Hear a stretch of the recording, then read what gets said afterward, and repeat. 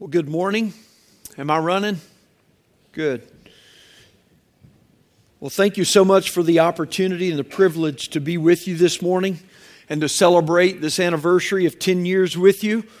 I tell you, you have broken the statistics of a vast number of church plants that never see an anniversary far before the 10th, let alone the 10th. And so I congratulate you on that, not just for surviving, but for being a church that is thriving, that is seeing the Lord do a fruitful ministry and work, not only among your congregation, but through your congregation and in your city and around the world.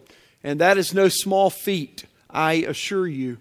When you have done this as long in terms of church planting, we've been at it about 14 years now.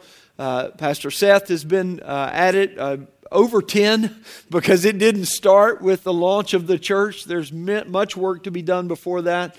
We've seen many close their doors and move on to other things for different reasons. And this is no small feat today. And I want you to understand, at least from our perspective, those of us who are in the fray every day of the week, this is a major milestone. And as I challenged our church about 3.5 years ago when we hit our 10-year anniversary, we should take time to celebrate and just to enjoy all that the Lord has done. But as we pass from this day till tomorrow and next week, let's invest 10 years to move towards 100. Let's see the Lord take what He's done, not just to have a good run for a generation, but to raise up another generation that will take hold of the gospel that's been entrusted to them through the ministry of this body of people and will also surrender to the call to take it to the next generation. It is a privilege of mine to be a dear friend, hopefully a dear friend of your pastor, at least a friend. I know your pastor. I'll not impose anything upon our relationship that he's not willing to admit. He's a dear friend to me. We've known each other for over 17 years now, maybe 18 plus. I don't know. It's been some of the best 30 of my life. Maybe 40 for him. I don't know. We have a common gifting of smack talk, and we mutually edify one another with that. And it's been an encouragement in all seriousness to me just to be able to have that brotherhood. Knew Seth and Amy before they were leading the church, and am thankful for their relationship now. I also enjoy Matt, who works for me a couple of days, actually 2.5 days a week at Life Point, and blesses our church with part-time labors there. And I appreciate his work and thankful to be able to come. And this isn't what I usually get to see Matt doing. And so I'm thankful to be able to come and witness his ministry here as well. I hope today, as we break the bread of life together from Acts chapter 2, I hope to be able to share just a few words with you this morning that enrich your celebration, that strengthen your ministry, and that encourage you in your endurance and perseverance for the days, weeks, months, and years, and maybe even generations ahead until the Lord decides to return. Our days of church life are not getting easier. There is no doubt. We live in a day and time which I don't know compared to other cultures. It's not like our culture is worse than any's ever been, that's for sure.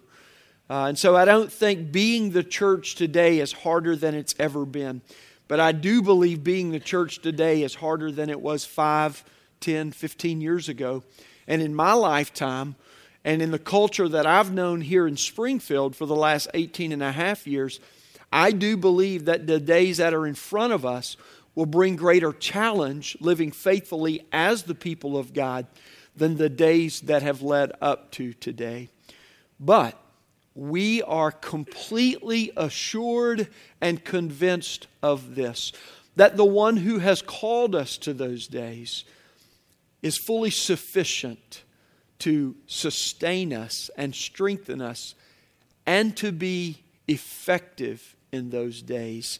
And I pray today's encouragement to you and help for you is something that you can look on to be exactly that. It's a high honor for me to share with you today. Let me begin by reading from the Word from Acts chapter 2, beginning in verse 42 through 47. The good Dr. Luke writes, "And they devoted themselves to the apostles' teaching and the fellowship, to the breaking of bread and the prayers. And all came upon every soul, and many wonders and signs were being done through the apostles. And all who believed were together and had all things in common. And they were selling their possessions and the belongings and distributing the proceeds to all as any had need.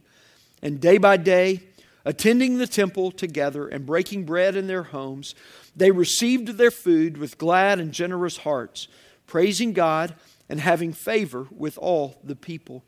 And the Lord added to their number day by day those who were being saved." May God bless the reading, the hearing, the understanding, and the obeying of His Word today. Today I want to talk to you about being fully devoted and cultivating a life of gospel mission. And I want you to walk away today with this one prevailing idea: that Christ followers cultivate a full devotion to Jesus to build a culture of gospel-centered mission. And I hope and pray this is a help and an encouragement for you. As we unpack this passage together this morning, I want to use an illustration of relationships that help us see how it is that what we will see in this passage relates to itself, so that we can understand how we as individual followers of Jesus relate to one another in the church, to be the church as God's body in the world, and serve His mission in this world to see a life of transformation built.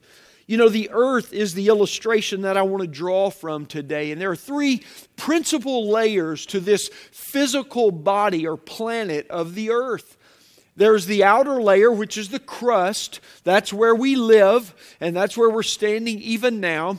If you permeate much deeper, you find that middle layer, which is called the mantle. That makes up about 84% of the earth's mass. And once you permeate deeper still, you get to the inner, what they call the core. The core makes up about 15% of the earth's mass. I've never been there personally. Don't plan to go.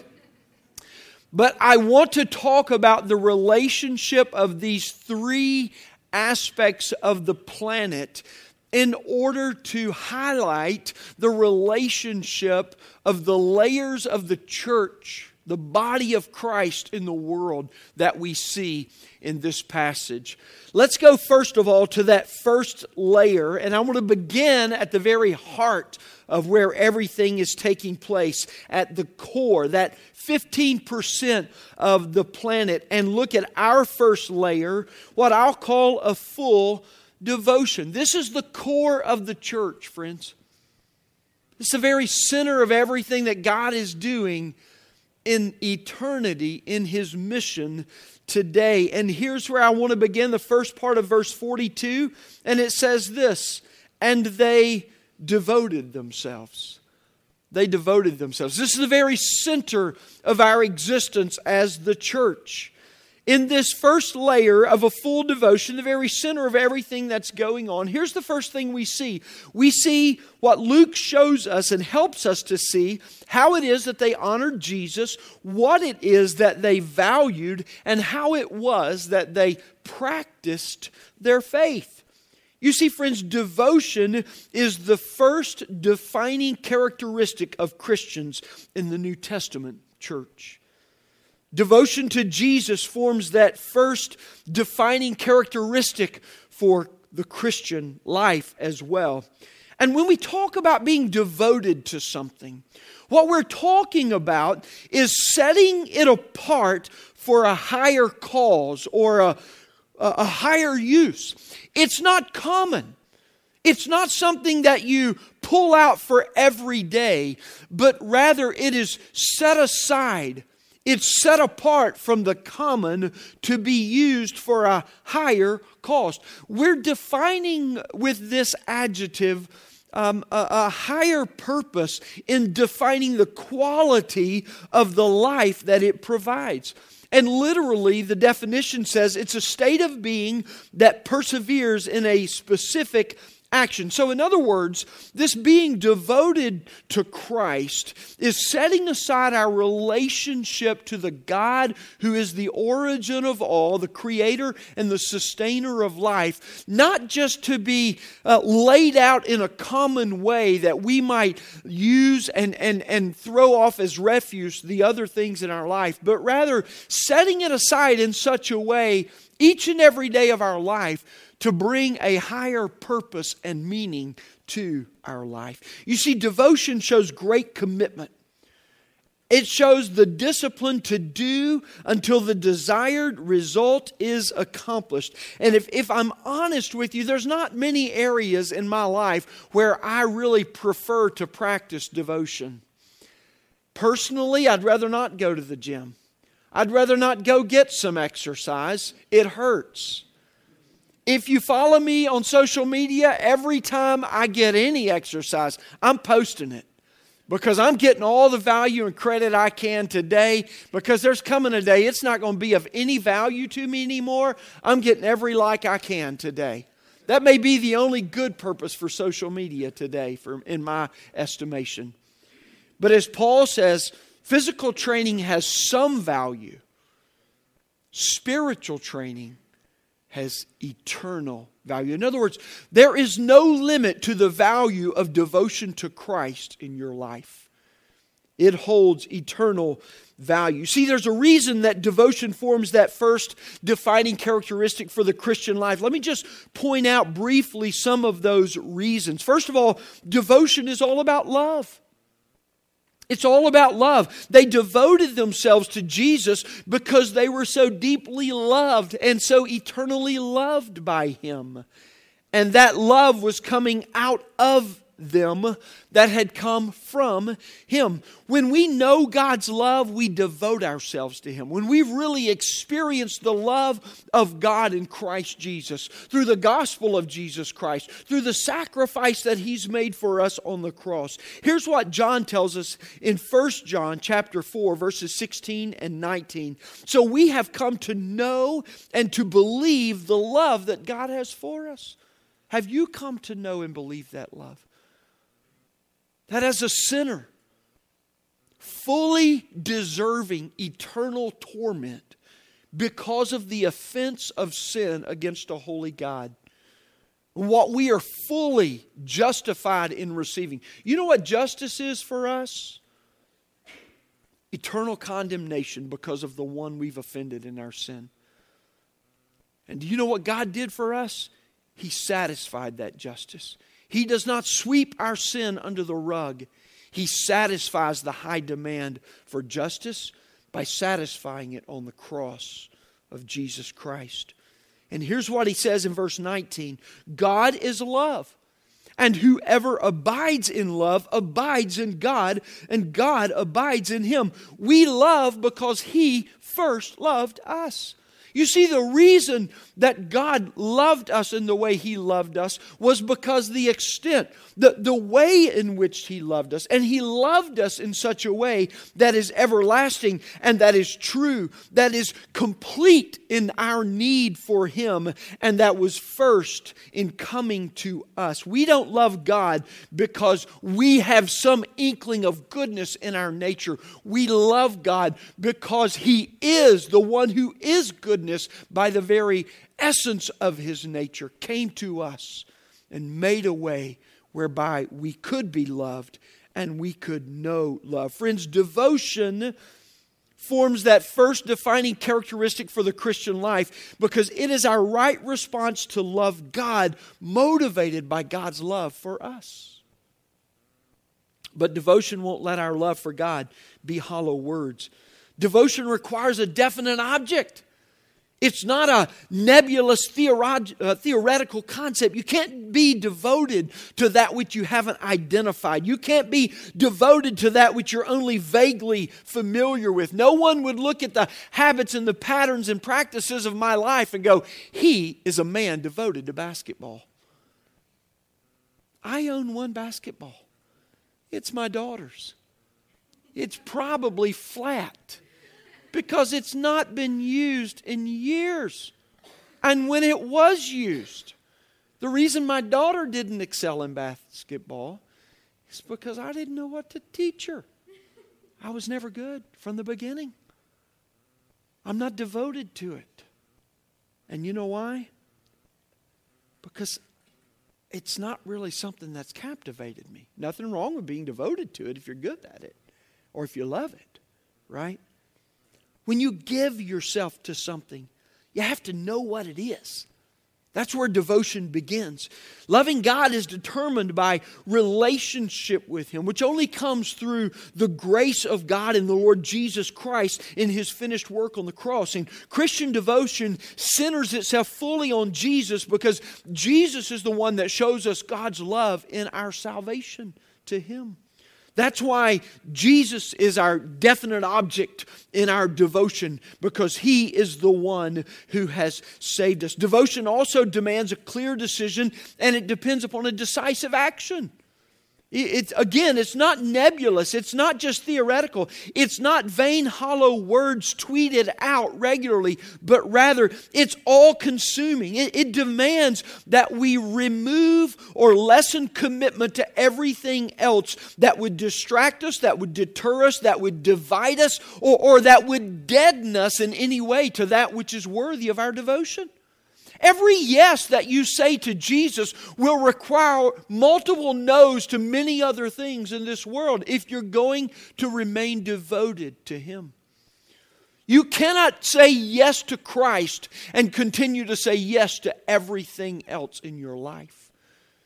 Why? Because you will have a divided devotion, and that's not a true devotion. Saying no is a decision of discipline, not preference.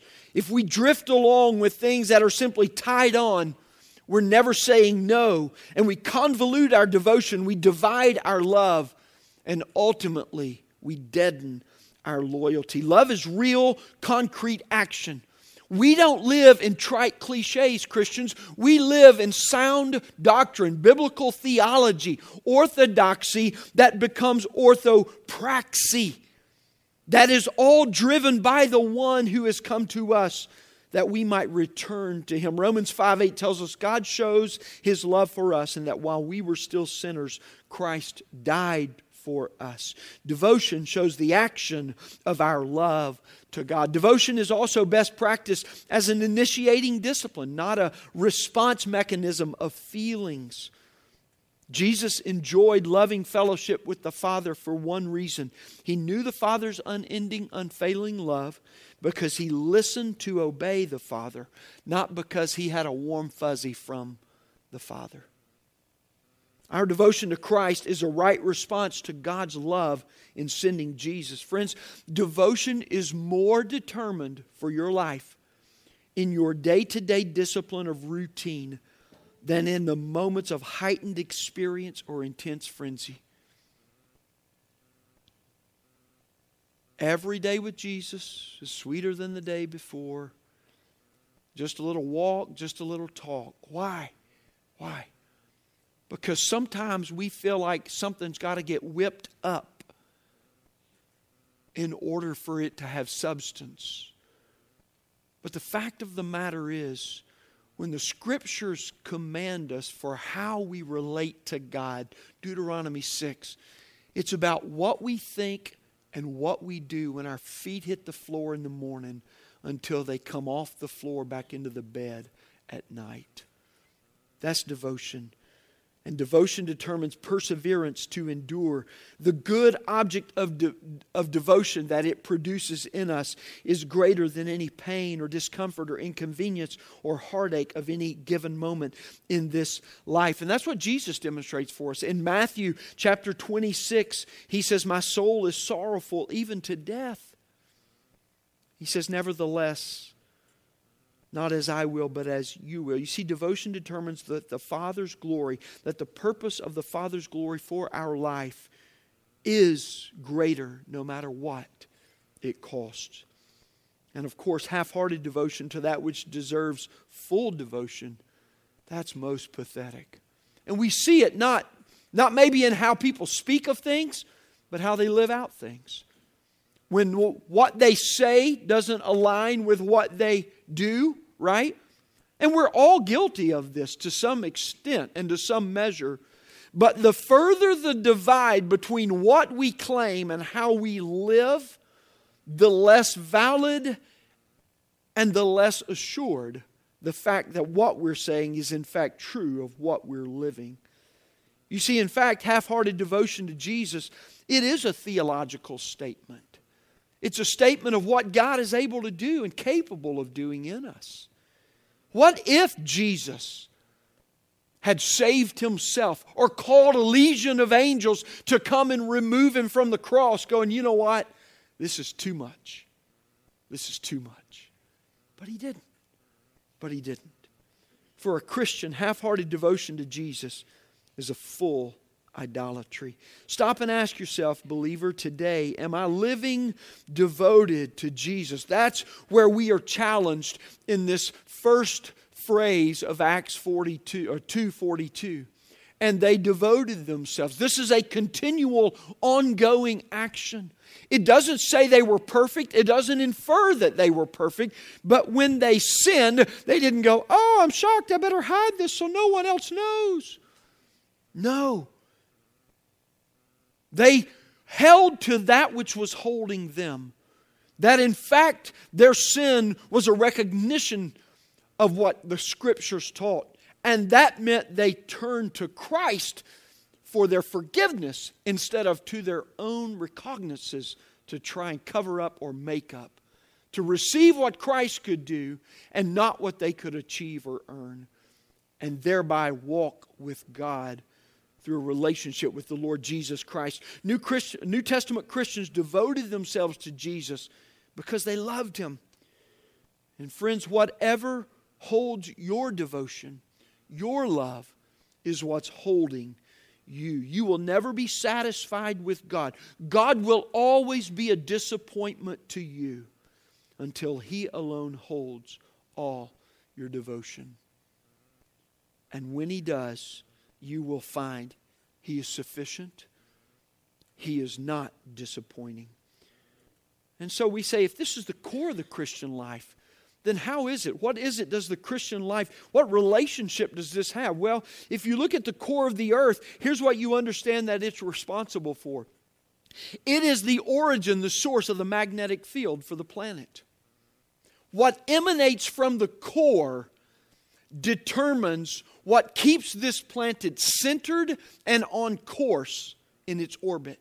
Not only in its rotation, but also in its annual orbit. That comes from the core. And so, although it's only 15%, it controls everything that takes place with the planet. And I submit to you today that this first layer of your life, the full devotion of every individual Christian, does the same.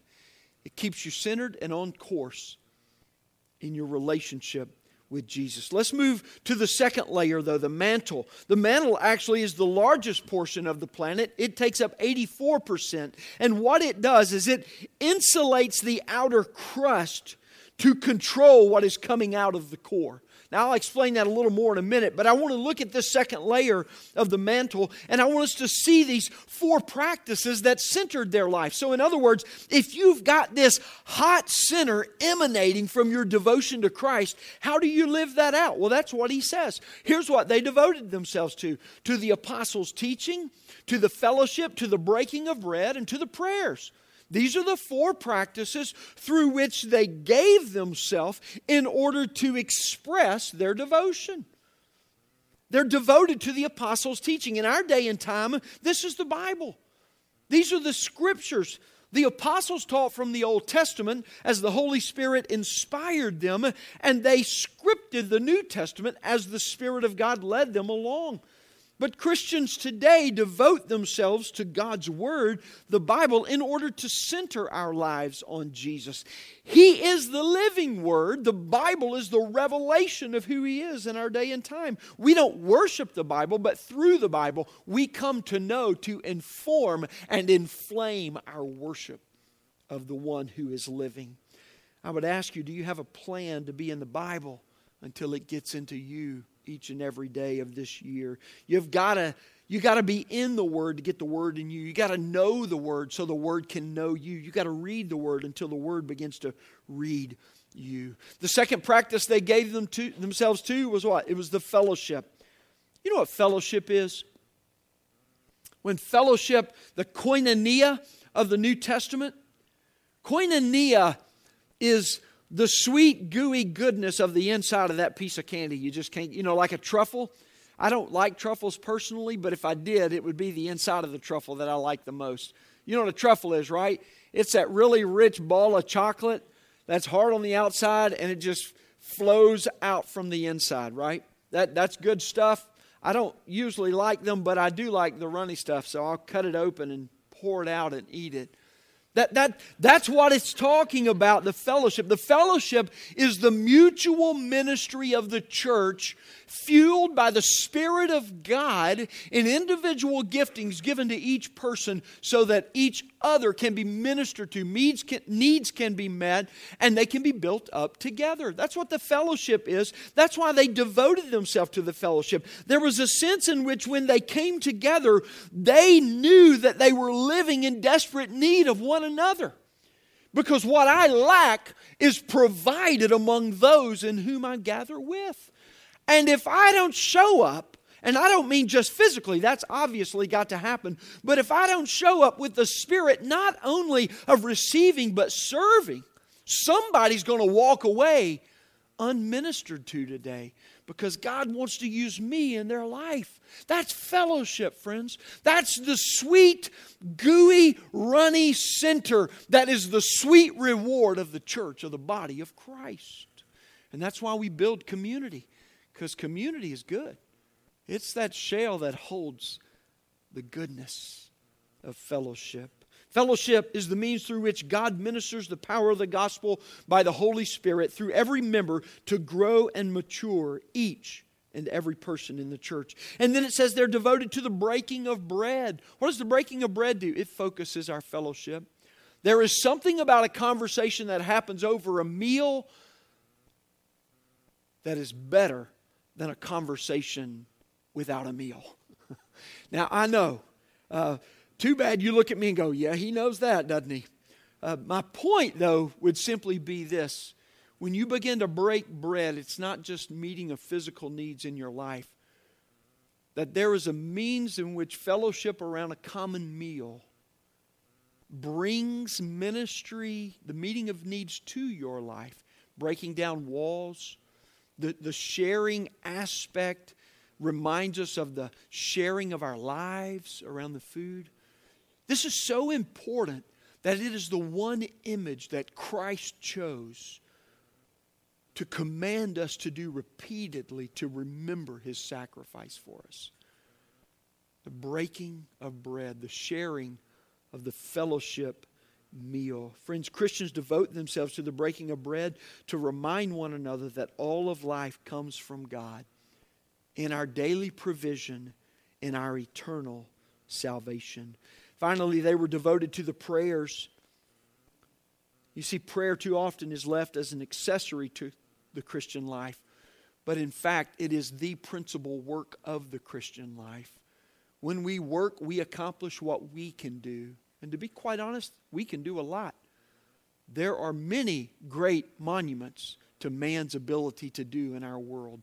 But when we pray, we unleash the only one who really matters in His work, and that's God Almighty. When we pray, God works among us. And so Christians devote themselves to the prayers to see God work, that His will might be the conforming presence of each and every person in His body. These are the four practices that are vital to center the church on Jesus. And might I show you just one more little word? It's interesting The two most important words in this passage of Scripture are two words that we probably skip over most readily. In this phrase, the most important word is the word the definite article. It's not just any practice that's used at one's own will or discretion or as one chooses, but it's specific. It's not personally determined. It's divinely commanded and orchestrated. Christians devote themselves to these practices among the local congregation because they serve to center each person who is living a life fully devoted, centering on the one that is worthy of our devotion together so that He might build us up, not only individually, but into one building, Ephesians 2 tells us. You're a block. And He is stacking us together to build something in this world that cannot be built by this world, but that in the building in this world will have a transforming impact upon the world. And that's why that definite article is so important. You see, Christ followers cultivate a full devotion to Jesus to build a culture of gospel-centered mission. Let me come back to this idea of this being the mantle of the church. That inner layer that insulates the crust from the core. If there were no insulation, if the mantle were smaller, there would be too much heat emanating from the core, and we wouldn't be able to stand on the face of the earth. If there were too much, it would be too cold, and it wouldn't hold us to the planet. But the mantle serves as a buffer between the heat of the core and the crust of life, where our rubber meets the road, where our feet hits the pavement kind of idea. And it holds us together to be able to go and to do about as we go and do about in our lives. You see, the mantle of the Christian life, the church, where we each bring our passions and our love for Christ in its unique individuality. It brings us together to bring one alongside another and to insulate and to measure and to buffer it. Sometimes to dial it back and sometimes to dial it up, right? So that we might mesh into one to have one common witness in the world. You are better because you are part of the local church. Because you are buffered with a community of Christ followers that strengthen you, make you more effective. Can you imagine if only parts of the earth had the magnetic field shooting out of it and other parts didn't at all?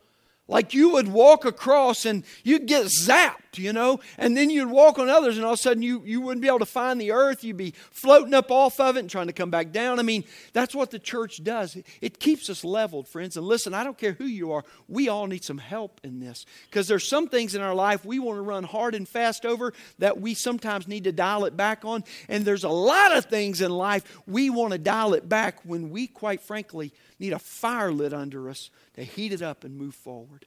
That's what the church does for us. That's what the church does for us. The third layer is the crust. You know that the crust of the earth forms only 1% of the whole earth? Let me put that in perspective for how big the planet is. In all of our drilling, we've never penetrated beyond the crust. And if you do some Google searching of drilling on the earth, they've gone deep, friends. I mean, there's some crazy deep drilling that's happened. They've never penetrated beyond the crust into the mantle. And yet it's only 1% of the whole earth's mass. How crazy is that? In this layer, friends, here's what we begin to see. When a full devotion measured out through these four practices begin to take hold, what happens is a culture among a people gets formed. And look what he says. And, verse 43, all came upon every soul, and all who believed were together, and they were selling their possessions, and day by day, and the Lord added to their number. There are four investments to build a culture of gospel mission. And I'll leave you with this. The first investment is this. It's an awe. It's a worship that glorifies Jesus' name.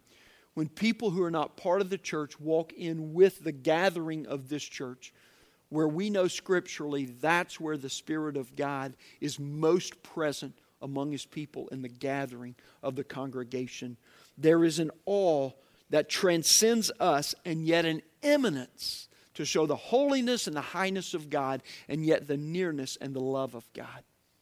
That's what happens in gathered worship. The second investment that I encourage and challenge you to make is not only that awe of the gathered, but that community. That community that wraps our fellowship, that strengthens our unity and our love for one another. When we come together and through our, shall we say, fleshly discernment, we see how flawed other people are. Right? It's a lot easier for me to find a speck in your eye than it is to feel the plank in my own. That's what I mean by fleshly discernment. There's a little bit of sarcasm in that. Right? But when we see that, we recognize and are reminded of our own sinfulness. And we are defined in unity by our responsibility for one another to go, you know what? I'm here for you. You're here for me. I need you. I'll be here for you. That's spiritual unity. The third investment is a ministry to one another. To not be put off, but to share. That's what it says. They shared with all who had need. Who came today with a need in their life? Right? Who came today fully aware of a gifting that God wanted to use through their life? That's why we gather. And that's the investment. And friends, that makes a difference. When people who do not walk with Jesus walk into a place of people who are walking with Jesus, it's evident. It's evident. Build a culture of that. And fourthly, it's a culture of mission that reaches people to bring them in. Our desire is for the lost to be found by Jesus. Again, I point us back to this one little word, and. And. You know why? You know why and is so important in the introduction of each of these phrases through the last 4 verses? Because if a full devotion is not present and a faithful practice is not happening, there will never be a culture that results in this kind of mission, in this kind of ministry, in this kind of fellowship and community, in this kind of awe. So what I want to say to you today, friends, is that the life you're living here is not inconsequential as the church. It's critical. And it is fueled by your devotion for Jesus. It is built by your faithfulness in the practices as the people of God in Jesus' body. But you are creating something that a world that does not know God can experience His love and come to know Him in their full devotion of their own. May you know not just 10 more years, but may you know 10 times 10 compounded to the 10th, or until the Lord comes again. And may you be richly blessed as a church in all these ways. Let's pray. Father, thank you for your goodness and for your grace. And thank you for this church. Thank you for the many ways, God, that you have used this church to minister in Springfield and people here, in this state and in this nation and in this world. Father, may you do this many, many more times as we know it is your heart and your will. Bless them, keep them, guide them, be with them. In Jesus' name, amen.